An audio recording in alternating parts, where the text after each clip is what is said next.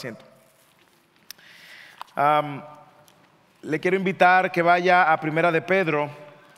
Continuamos con nuestra serie y también quiero invitarle a que no se distraiga con la decoración de la escuela bíblica de verano. No se distraiga. En la escuela bíblica de verano no significa que sus hijos van a venir a jugar videojuegos, se lo aseguramos. Pero mientras tanto, no se distraiga con nada de eso, sino que fijemos nuestra mirada en el texto de hoy, que de una manera u otra viene como anillo al dedo a todo lo que ha estado sucediendo esta semana. Los estudiantes, los jóvenes del ministerio de estudiantes de sexto a 12avo, high school, estuvieron en un retiro donde se hablaba de sola escritura. Hoy en Fidelis estábamos terminando la enseñanza acerca de la Trinidad, acerca de la escritura. Y yo creo que es bueno continuar reflexionando acerca del valor que tiene la escritura y cómo nosotros podemos atesorar esta escritura.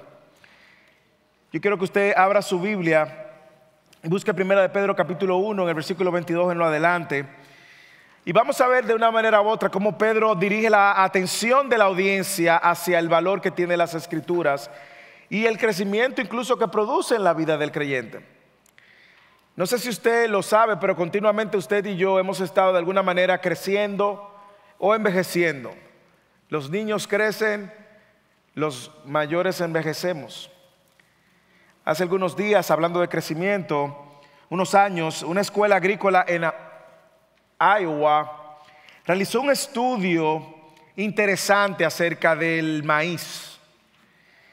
Y ese estudio reveló que una producción de 100 mazorcas de maíz en un acre de tierra requería, escuche, 4 millones de galones de agua, 6,800 libras de oxígeno, 5,200 libras de carbono, 1,600 libras de nitrógeno, 125 libras de potasio, 75 libras de azufre amarillo y otros elementos demasiado numerosos para enumerarlo.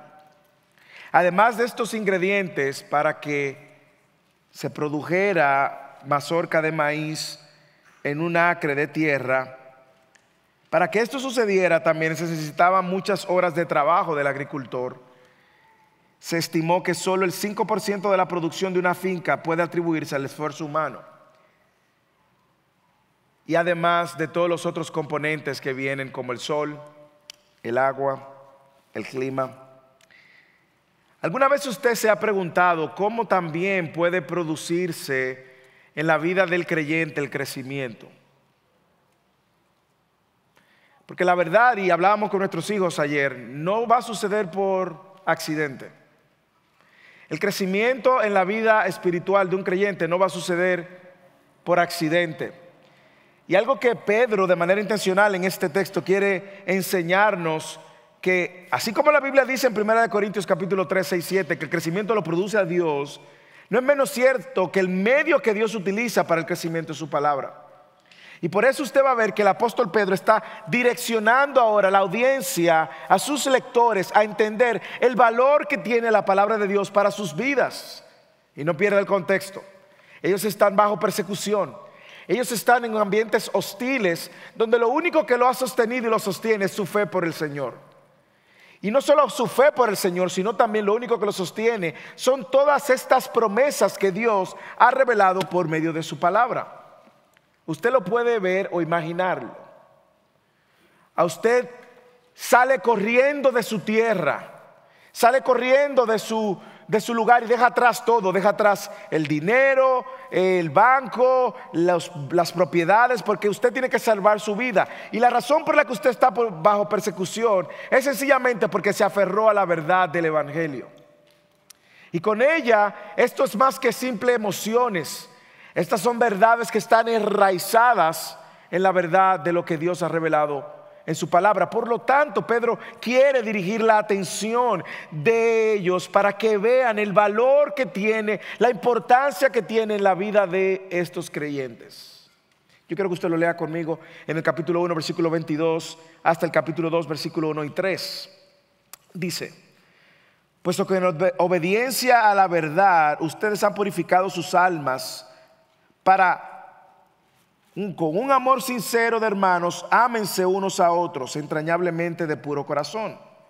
Pues han nacido de nuevo, dice Pedro, no de una simiente corruptible, sino de una que es incorruptible, es decir, mediante la palabra de Dios que vive y permanece para siempre.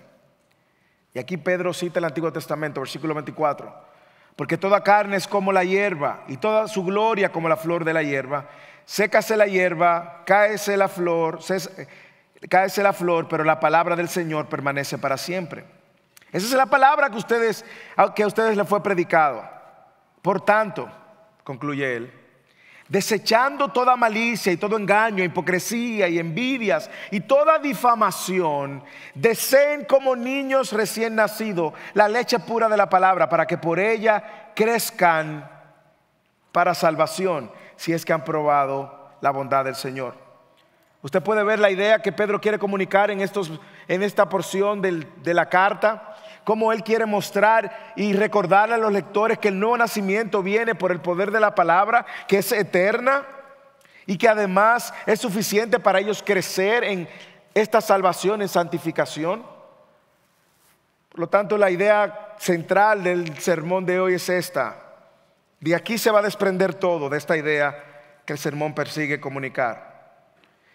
Si nosotros hemos nacido de nuevo y hemos probado de la bondad del Señor, entonces debemos desear la palabra de Dios que salva, permanece para siempre y produce crecimiento espiritual.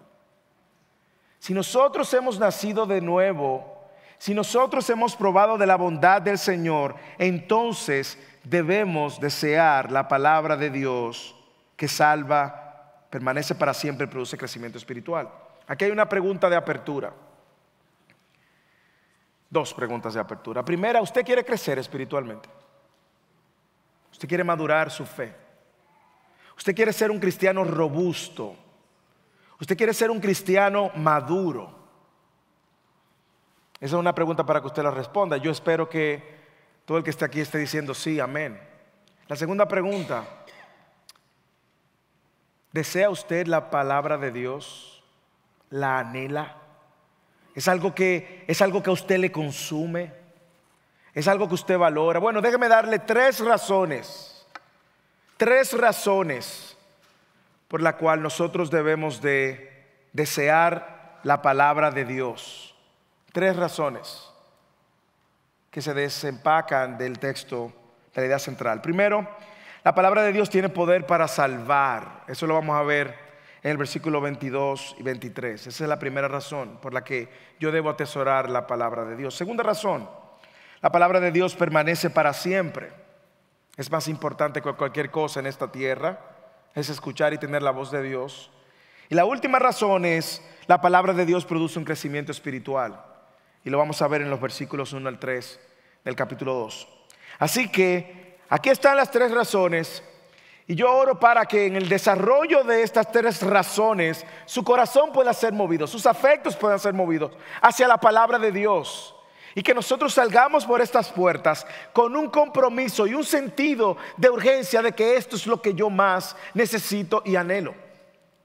Así que veamos la primera razón. La palabra de Dios tiene poder para salvar. La palabra de Dios tiene poder para salvar. Lee el versículo 22 y 23 otra vez. Puesto que en obediencia a la verdad ustedes han purificado sus almas para un amor sincero de hermanos. Ámense unos a otros entrañablemente de corazón puro. ¿Por qué? Pues ustedes han nacido de nuevo, no de una simiente incorruptible, sino de una que es incorruptible, es decir, mediante la palabra de Dios que vive y permanece. Hermanos, a mí este texto tiene tanto que pudiéramos pasar 3 sermones viendo este texto. Pero yo quiero invitarles a que usted me acompañe y navegue conmigo y observe lo que yo les voy a ir mostrando. Y si usa su medio digital, no se distraiga, no se vaya a las redes sociales, quédese ahí, rechace la propuesta del enemigo de tentarlo.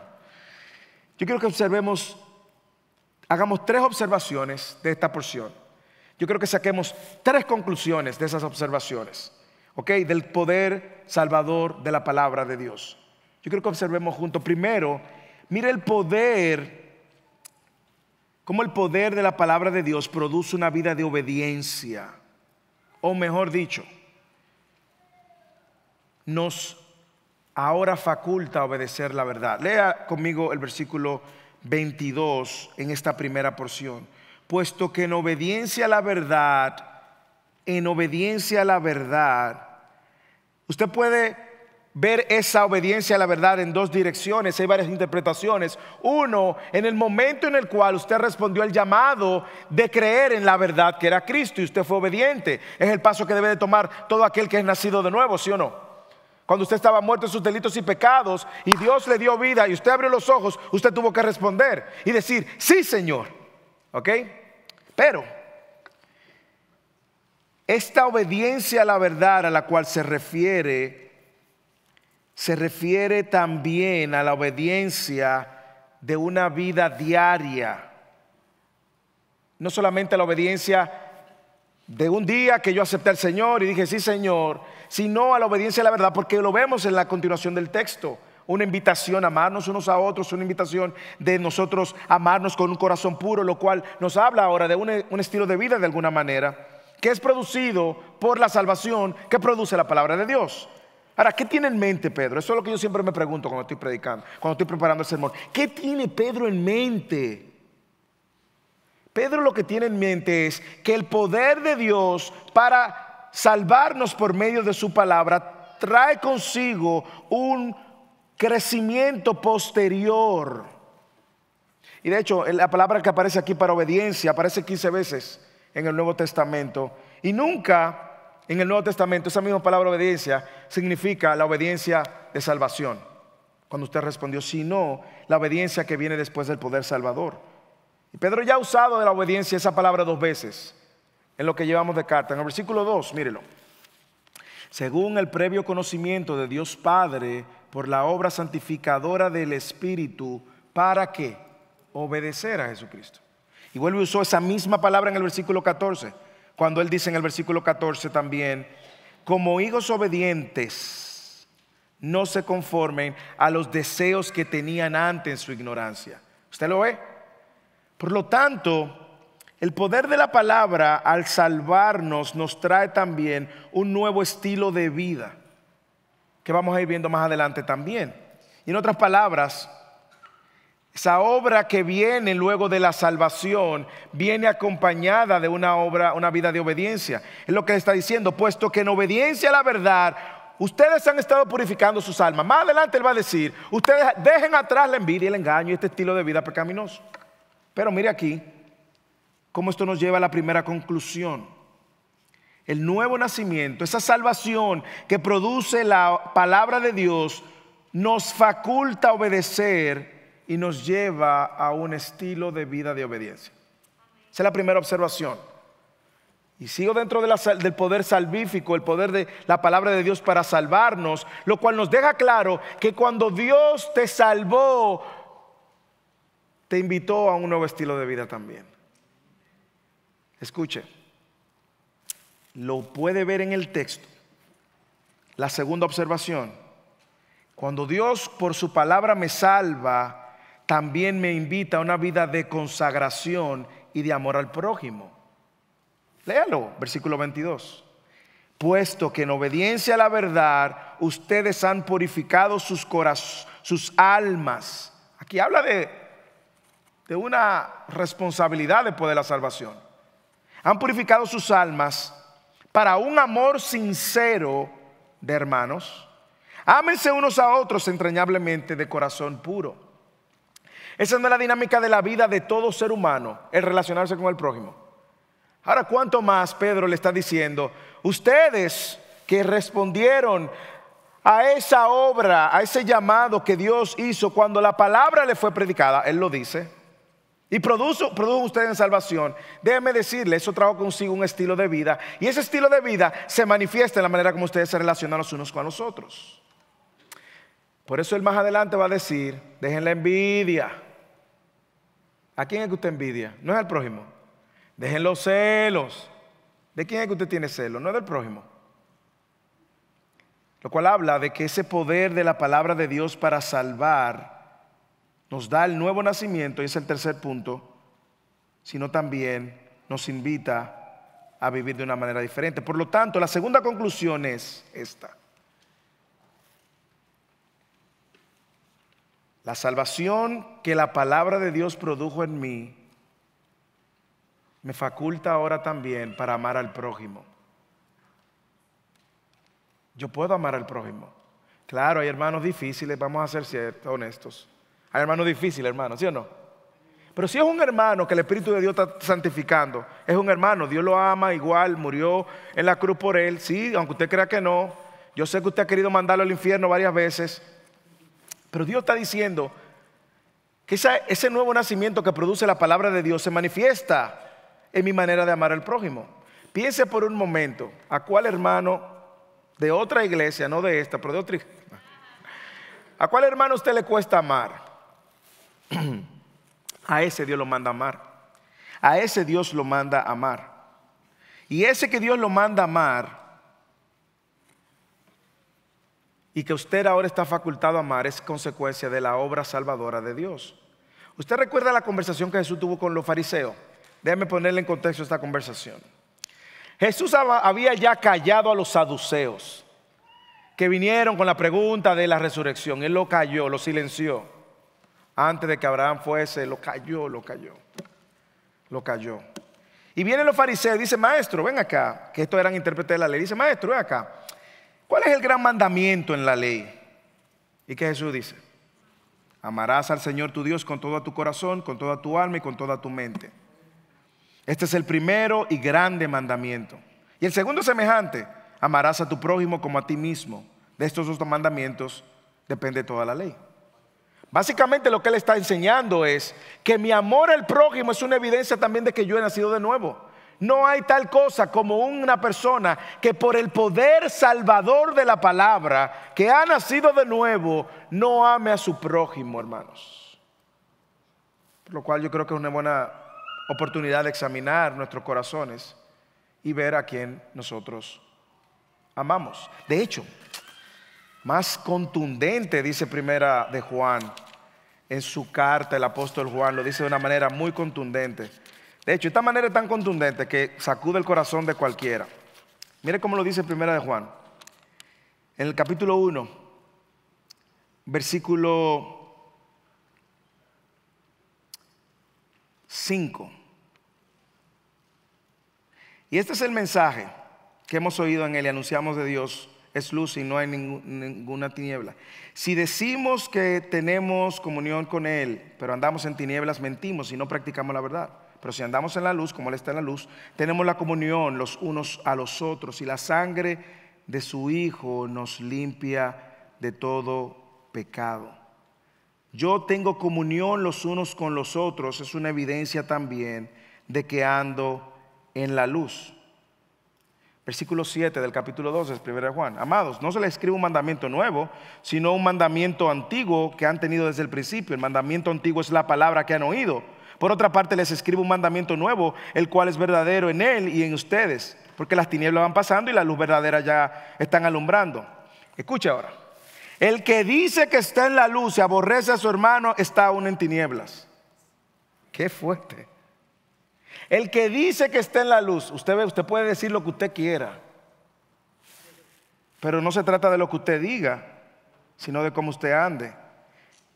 El que dice que ama a su hermano, pero está aún en tinieblas, pero lo aborrece, aún está en tinieblas. Dice el versículo 10: el que ama a su hermano y permanece en la luz, no hay causa de tropiezo en él. Pero el que aborrece a su hermano está en tinieblas y anda en tinieblas y no sabe dónde va, porque las tinieblas le han cegado. Usted puede ver la relación. O sea, que esa es la segunda observación de esa porción. Y la tercera, el poder de la palabra de Dios para salvar produce un nuevo nacimiento. No solamente me faculta a obedecer, no solamente me faculta, pero lo más importante, yo creo que este es el punto más importante aquí, es que la palabra de Dios produce un nuevo nacimiento. La palabra de Dios tiene el poder para salvarnos. Mire cómo dice Pedro una vez más, él recuerda que este nuevo nacimiento ha sido producido por Dios y el medio que Dios ha usado es su palabra. Versículo 23. Pues han nacido de nuevo, no de una simiente corruptible, sino de una que es incorruptible, es decir, mediante la palabra de Dios que vive y permanece para siempre. O sea, ¿cómo sucede este nuevo nacimiento? Bueno, Dios soberanamente ha querido que por medio de la proclamación de su palabra, la gente escuche y es salvo. Es la misma palabra que dijo, sea la luz, y hubo luz. Es esa misma palabra que necesita el no creyente escuchar y que en algún momento usted y yo escuchamos y vinimos a la vida. Romanos 10:17. La fe que nos ayuda a creer viene por el oír. La fe viene por el oír, y el oír, el que yo pueda escuchar, viene por la palabra de Cristo. Entonces, al nosotros escuchar la palabra de Dios, no hay tal conversión o salvación si no existe la palabra de Dios involucrada. La gente necesita escucharlo. La gente no necesita chistes, testimonios. La gente no necesita historia que fue al infierno y que ahí vio a una hermana con mucho maquillaje y con prendas de oro. Oh, arrepiéntete, también tú tienes maquillaje y te vas para el infierno. Eso no es lo que va a convertir a la gente. La gente no necesita un muerto que se le aparezca y le diga, ay, el infierno es real. La gente necesita escuchar la palabra, porque la palabra tiene poder para salvar. Al escuchar la palabra de Dios, Dios nos llama de la muerte a la vida, dándonos el nuevo nacimiento. Al escuchar la palabra de Dios, recibimos la fe que nos lleva a creer. Al escuchar la palabra de Dios, el Espíritu Santo nos hace nacer de nuevo. Al escuchar la palabra de Dios, un día concluimos, somos miserables. Mira cuánto he pecado contra un Dios santo y cuánta necesidad tengo de un Salvador. Ese es el poder salvador de las Escrituras. Por lo tanto, si usted va a compartir el Evangelio con la gente, a la gente lo primero que le interesa es escuchar la palabra, no su testimonio. Adorne con su testimonio, pero no base su predicación del Evangelio al perdido en su testimonio, porque él le puede decir, bueno, yo he vivido lo diferente, lo opuesto. O alguien le puede decir, bueno, yo siento eso mismo con los monjes del Tibet. Pero cuando usted le habla de la palabra, dice, escrito está, dice Isaías 55:11, que no regresa vacía. Hermanos, esa es la realidad de todo el que está en Cristo hoy, ¿sí o no?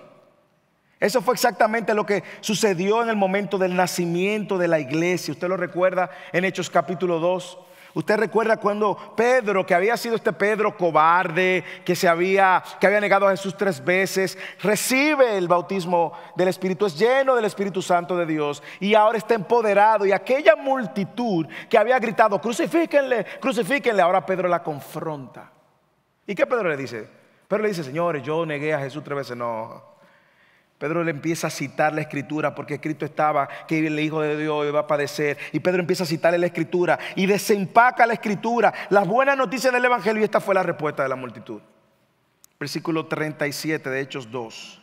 Al oír esto, conmovidos profundamente, dijeron a Pedro y a los demás apóstoles, hermanos, ¿qué haremos? Entonces Pedro le dijo, arrepiéntanse y sean bautizados cada uno de ustedes en el nombre de Jesucristo para perdón de sus pecados y recibirán el don del Espíritu Santo. Y en el versículo 41 del capítulo 2 de Hechos dice que los que habían recibido la palabra, los que habían recibido ¿el qué? La palabra, fueron bautizados y se añadieron aquel día 3,000. Por lo tanto, conclusión de ese tercer punto, dentro del primer punto, la palabra de Dios tiene el poder para hacernos nacer de nuevo, ya que produce y garantiza el nuevo nacimiento. Por eso, usted va a ver que Pedro ahora va a apoyarse en la palabra para sostener su punto. Y él le dice, ¿usted sabe cuál es una de las razones por la cual la palabra de Dios es la palabra de Dios y produce salvación? Primero, porque es viva, Dios vive, es la palabra del Dios que vive. Segundo, porque permanece para siempre. La palabra de Dios que vive. ¿Qué está diciendo? No es letra muerta. La palabra de Dios no es letra muerta. Y por eso debe moverse mi corazón a atesorar esto. Cada vez que yo me expongo a la palabra de Dios, hermanos, mire, usted puede no sentir nada. pero hay algo que está sucediendo. Cada vez que yo trato de memorizarme la palabra, usted puede no sentir nada, pero hay algo que está produciendo la palabra de Dios en usted. La palabra ella misma dice que es viva, que es eficaz, que es más cortante que cualquier espada de dos filos. Penetra hasta la división del alma y del espíritu, de las coyunturas y los tuétanos, y es poderosa para discernir los pensamientos y las intenciones del corazón. Hermanos, la palabra de Dios es viva. Y es viva porque proviene ¿de quién? De un Dios vivo. Además es eficaz, no regresa vacía. Lo otro que dice Pedro es que permanece. Es permanente porque viene de un Dios que es eterno. La palabra que Dios nos ha dado da vida, una vida perdurable, no está sujeto a deterioro ni nada. La palabra de Dios es permanente, no está sujeta a cambios ni nada. La palabra de Dios es viva porque viene de un Dios vivo, produce vida porque proviene de un Dios vivo y permanece porque proviene de un Dios eterno. Debemos estudiarla, debemos de conocerla. Lo segundo es, la segunda razón, no solo que nosotros debemos atesorar la palabra porque tiene poder para salvar, es viva, hermanos. Esto no es letra muerta, esto no es cualquier libro, cualquier otro libro. La saga completa de Harry Potter, que son como 9, 10 tomos de 900 páginas. Shakespeare, cualquier otro libro es muerto, hermanos. Pero no la palabra de Dios. La segunda razón que quiero darte es porque permanece para siempre. Y este es el argumento que Pedro usa. Pedro usa la palabra para sostener su punto anterior. Mírenlo en el versículo 24. Y ahora cita Isaías capítulo 40. Porque toda carne es como la hierba, y toda su gloria como la flor de la hierba. Sécase la hierba, cáese la flor, pero la palabra de Dios permanece para siempre. Y dice Pedro, y esa es la palabra que a ustedes les fue predicada. ¿Usted lo ve? ¿Usted lo puede ver? No hay salvación sin predicación. Y esa es la palabra que los salvó a ellos y que le dio una esperanza viva, un nacimiento nuevo, que los faculta ahora a obedecer, a amar a su prójimo y a vivir de una manera diferente. ¿Por qué? Porque la palabra de Dios permanece para siempre. Pedro está citando Isaías 40. ¿Qué dice Isaías 40, versículos 7 y 8? Escuche. Pedro está citando Isaías 40 para argumentar, para sostener su punto. Él está usando la palabra misma para afirmar su verdad. Isaías 40, 7, 8. Se seca la hierba, se marchita la flor, cuando el aliento del Señor sopla sobre ella. En verdad el pueblo es hierba. Se seca la hierba, se marchita la flor, pero la palabra de nuestro Dios permanece para siempre. El punto de Pedro es este. Hermanos, si hay algo que usted tiene que valorar es la palabra, porque todo lo demás es pasajero. Todo lo demás es pasajero. Todo lo demás es pasajero, todo lo demás es temporal. Las propiedades que ustedes dejaron por causa de la persecución, eso es temporal. Tu salud, eso es temporal. Tu riqueza, eso es temporal. Tus bienes, eso es temporal. Tu juventud y tu figura, eso es temporal. La riqueza es temporal, aún tu vida es temporal. Pero la vida que hemos recibido por medio de la palabra de Dios no es temporal, porque descansa sobre una verdad que es eterna. Lo que Pedro quiere dejar claro es que la palabra de Dios es más importante que cualquier cosa que usted tenga en esta tierra.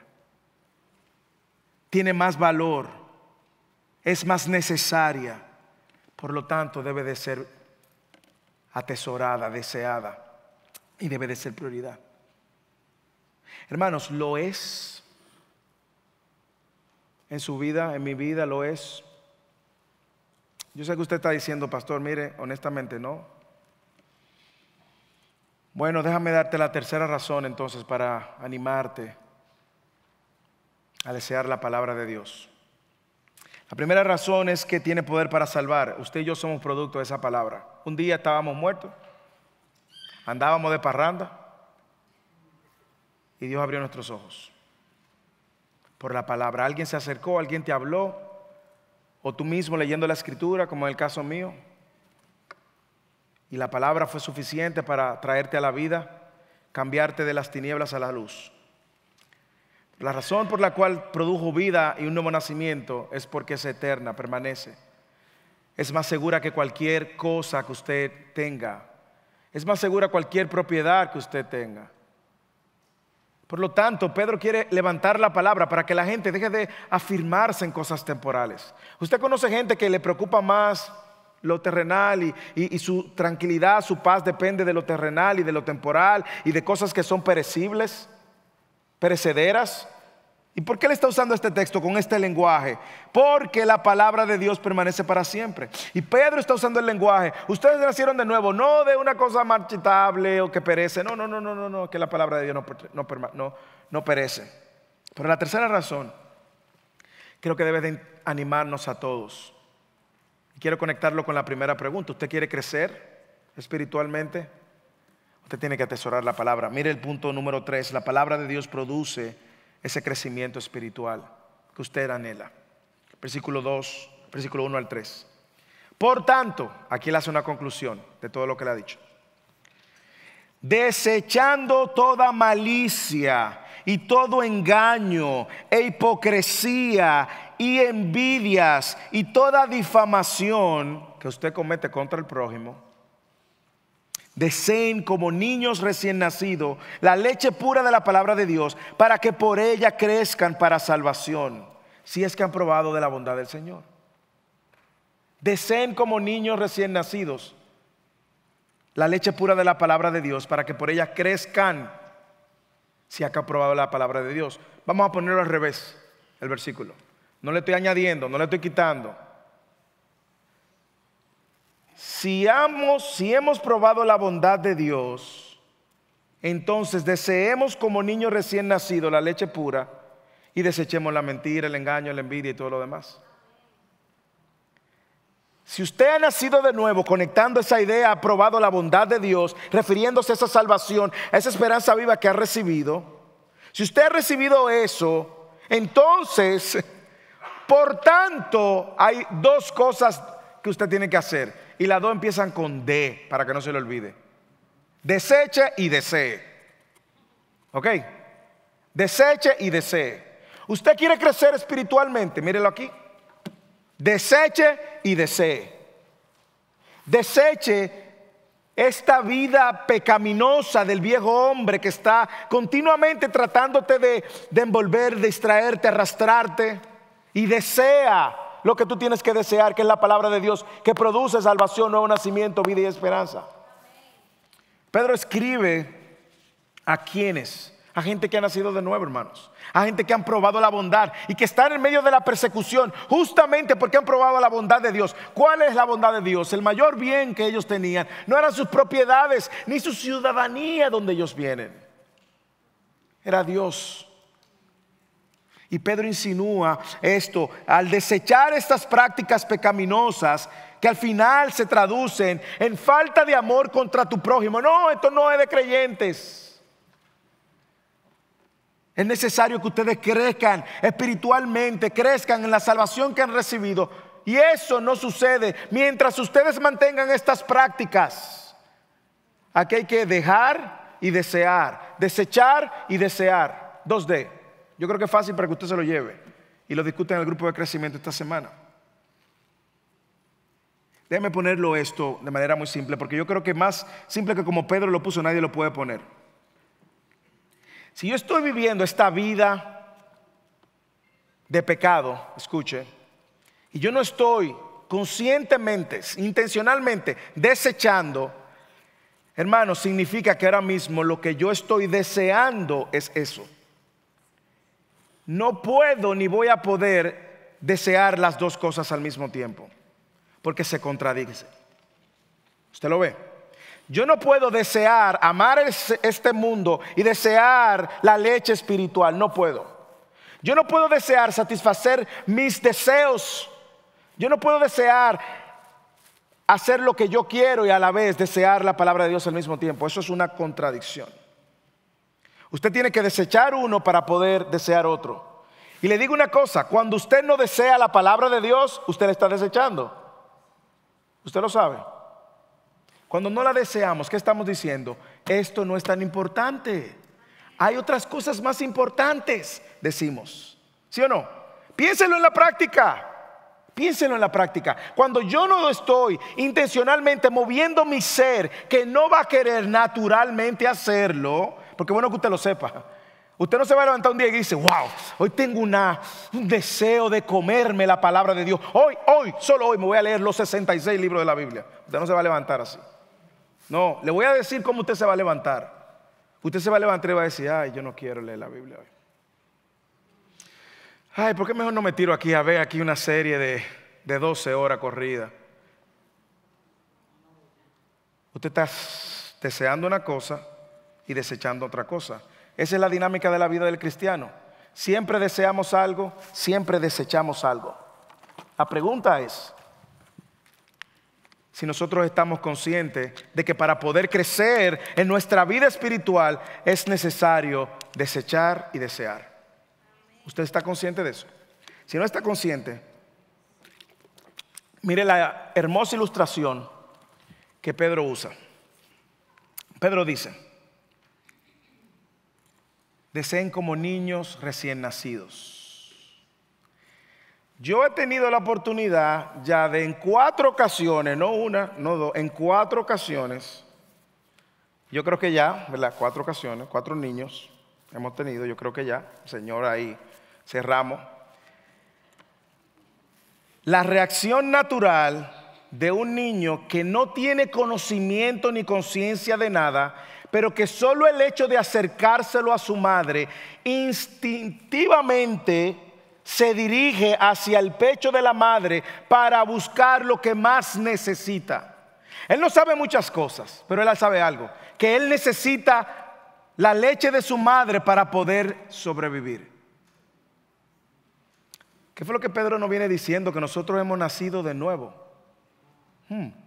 Lo que él está diciendo entonces, ustedes que han nacido de nuevo y han probado de la bondad de Dios, lo primero que deben desear y buscar instintivamente, buscarla, anhelarla, desearla, porque la necesitan, es la leche pura de la palabra de Dios. Y a mí me encanta la ilustración, sobre todo en el contexto en el cual nosotros vivimos ahora. ¿Por qué? Porque algo que nosotros aprendimos con 4 ya, es que nos dijeron, miren, los doctores se van a llevar a sus hijos, sobre todo en el caso de mi esposa que tuvo 4 cesáreas, díganle que no le den fórmula, que no le peguen la tetera. ¿Por qué? Porque después no van a querer esta leche. Ellos saben que pegarse de aquí le va a costar más esfuerzo, pero es la que necesitan. Eso es lo que ellos necesitan. Y no estoy diciendo con eso que si usted dio fórmula, usted lo hizo mal. Estoy hablando en la práctica. Y usualmente luego las madres tienen dificultades con que los niños puedan pegarse el pecho porque ya probaron algo que lo entretuvo más fácil. Porque esa leche de la tetera baja fácil. Pedro está diciendo, usted ha visto esos niños, porque en ese momento no había tetera y no había fórmula, créame.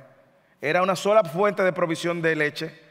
Era esa pura, no adulterada, no fórmula, no un químico, no. Esa era la única y esa era la que ellos necesitaban para el crecimiento de sus vidas. Y Pedro usa esta ilustración tan simple, pero que todos de alguna manera u otra la podían entender.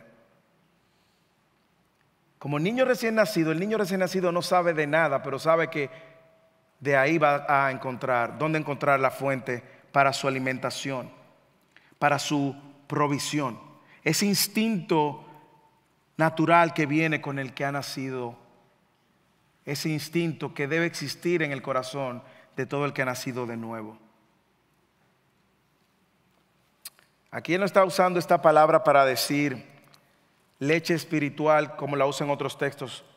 Pablo llamándole la atención a la iglesia de Corintios de que ustedes solamente están en leche. No es de manera despectiva. Aquí le está usando de manera muy positiva en ese contexto para darle el sentido de urgencia, importancia y necesidad que todo nuevo nacido tiene, hermanos. Hermanos, aquí no se trata si a usted no le gusta la palabra de Dios, no le gusta la palabra de Dios. Yo espero que le guste. Aquí no se trata si usted tiene tiempo o no tiene tiempo. Aquí no se trata si a usted no le gusta leer o le gusta leer. Aquí no se trata si usted se cansa, si se duerme. Hermano, aquí no se trata de eso. Aquí se trata de una necesidad que todo nuevo nacido tiene para poder crecer espiritualmente. Porque ella misma garantiza tener la vida, lo eficaz. Ella misma garantiza tener la vida para producir el cambio y el crecimiento que usted y yo necesitamos. Por eso es que usted va a ver creyentes que crecen y maduran y creyentes que no. ¿Qué hizo la diferencia? ¿Dios fue preferido con uno y con otro? No, hermanos. Ese creyente valoró la palabra. Ese creyente desechó y deseó. Ese creyente no estaba deseando aquí, deseando un poquito aquí, deseando un poquito aquí. No, hermanos. Y le digo algo, no es algo que va a suceder naturalmente. Todos aquí sin excepción, el pastor incluido, necesitamos desear como niños recién nacidos, que nos estamos muriendo si no lo tenemos, la palabra de Dios. Y esa era la oración que hacíamos. Habían dos cosas en el contexto antiguo que se diluían y ellos lo sabían muy bien: la leche y el vino. Bueno, yo diría que en un contexto antiguo, yo creo que en mi país también diluyen la leche. Pero Pedro usa estas palabras que usaban los comerciantes de ese momento para fijar algo, y es la pureza que tiene esa leche. ¿Y qué Pedro está diciendo con eso, hermanos? Pedro está diciendo: la palabra de Dios es pura. Usted lo puede ver. Deseen como niños recién nacidos la leche pura de la palabra de Dios. Y eso no es lo mismo que dice la palabra de Dios, hermanos, que es inerrante. No hay en ella error en sus manuscritos originales. No hay en ella falta. Es infalible, es suficiente. Pedro está diciendo: esto es lo único que ustedes necesitan para crecer espiritualmente.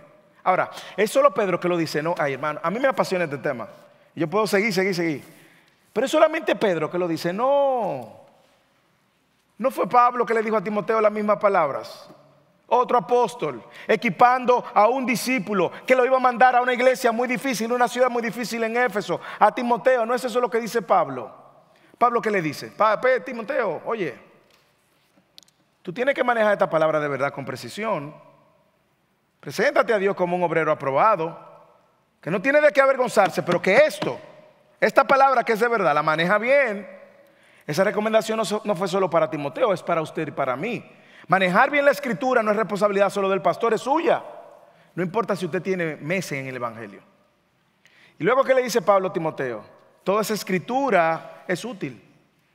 Es útil para redarguir, para instruir, para corregir, a fin de que el hombre de Dios sea perfecto y equipado para toda buena obra. ¿Usted entiende? Pablo lo dice con otras palabras.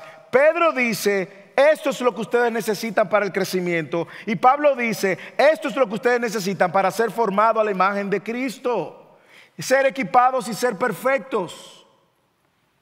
Y por eso Pablo le dice a Timoteo luego: predica la palabra. Por eso es que usted y yo debemos de atesorar la palabra, porque ella va a producir en nosotros el crecimiento que debe producirse en un creyente. Usted ve un creyente inmaduro, un creyente que no madura, un creyente que no crece. Usted probablemente detrás existe una persona que ha desechado y desea otra cosa. Hermanos, observe. No solamente la palabra es pura, sino que tiene el poder para hacernos crecer. Deseen como niños recién nacidos la leche pura de la palabra, para que por ella crezcan para salvación. La palabra tiene todos los nutrientes que yo necesito. Por eso yo no necesito una interpretación adicional de una profeta llamada Elena de White. Por eso yo no necesito el libro del Mormón del Joseph Smith. Yo no necesito ningún extra libro. La palabra de Dios es suficiente para mi vida, porque ella produce el crecimiento que yo necesito. Yo no necesito que un libro paralelo. Este libro tiene y contiene todo lo que yo necesito. Tiene los nutrientes para nosotros crecer para salvación. ¿Y qué significa crecer para salvación? Bueno, yo creo que el contexto deja claro.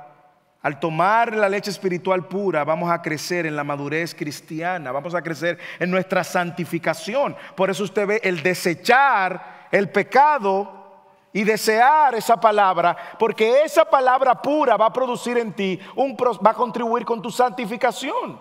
Por eso es el contraste. Si tú no desechas esto y deseas esto, vas a continuar deseando entonces tu pecado y desechando la Escritura. Mi respuesta lógica, dice Pedro, deseen la palabra de Dios para que crezcan espiritualmente, para que maduren espiritualmente, para que sean santificados y continúen siendo santificados. Porque ella tiene el poder de hacerte crecer espiritualmente y el poder de santificarte. Se lo demuestro con la Escritura. La palabra de Jesús cuando oraba por sus discípulos. Juan 17, anótelo y luego léalo. Yo se lo voy a decir. Padre, santifícalos en tu verdad. ¿Y qué dice después? Tu palabra es verdad. Ahora entendemos todos por qué yo necesito desear la palabra de Dios y desechar todas estas impurezas que me distraen. Hermanos, mire, si hay algo en lo cual el enemigo ha sido exitoso es en distraer al pueblo de Dios. Tenemos, así como cantábamos, 1000 razones, 10,000 razones para adorarte. Satanás nos ha puesto 10,000 razones para distraernos. Y ahí nosotros hemos cedido y hemos caído, y en esa de distracción también nosotros desechamos la palabra de Dios. Hermanos, termino, se me acabó el tiempo. Si usted quiere crecer en su fe, usted necesita la palabra de Dios. Si usted quiere madurar su fe, usted necesita la palabra de Dios.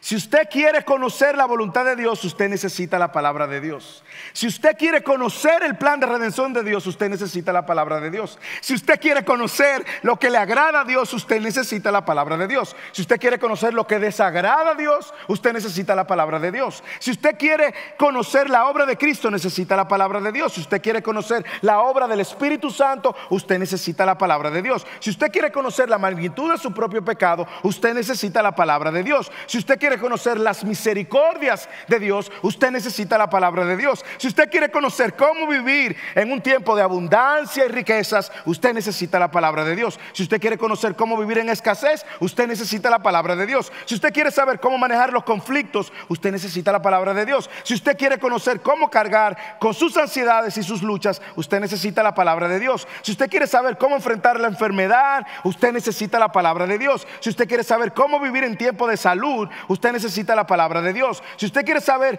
cómo el diseño de Dios y cuál es el diseño de Dios para el hombre y la mujer, usted necesita la palabra de Dios. Si usted necesita saber cómo luce el matrimonio que honra a Dios, usted necesita la palabra de Dios. Si usted quiere saber cómo vive un soltero, usted necesita la palabra de Dios. Si usted quiere saber cómo criar a sus hijos en el temor del Señor, usted necesita la palabra de Dios. Si usted quiere saber cómo enfrentar la muerte, usted necesita la palabra de Dios.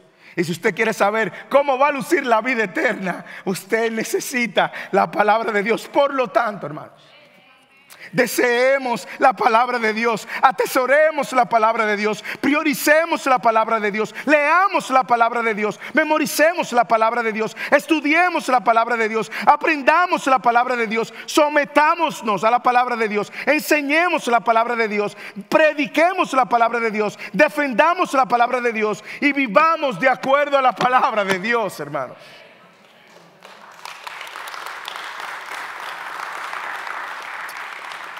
¿Por qué? Porque la palabra de Dios tiene poder para salvar, porque la palabra de Dios permanece para siempre y porque la palabra de Dios, hermanos, produce el crecimiento espiritual que necesitamos. Si tú nos visitas hoy,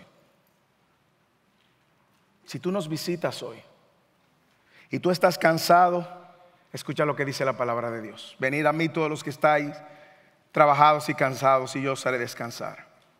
Si tú nos visitas hoy y tienes hambre espiritual, hambre buscando llenar un vacío, escucha lo que dice la palabra de Dios. Venid, yo soy el pan de vida, el que viene a mí nunca tendrá hambre, y el que cree en mí no tendrá sed jamás. Si tú estás aquí y nos visitas y quieres seguir a Jesús, escucha lo que dice la palabra de Dios. Si alguno de ustedes quiere ser mi discípulo, niéguese a sí mismo, tome su cruz cada día y sígueme. Si ese eres tú, yo te invito a que no te vayas de este lugar sin antes considerar la palabra de Dios. No endurezcas tu corazón Y si tú eres un creyente, has nacido de nuevo y has probado de la bondad de Dios, es mi oración como pastor que cada uno de nosotros en First Even deseemos la palabra de Dios. Quiera Dios que sus vidas, mi vida, nuestras vidas sean caracterizadas por ser cristianos que conocemos la palabra de Dios, atesoramos esta palabra y vivimos de acuerdo a ella.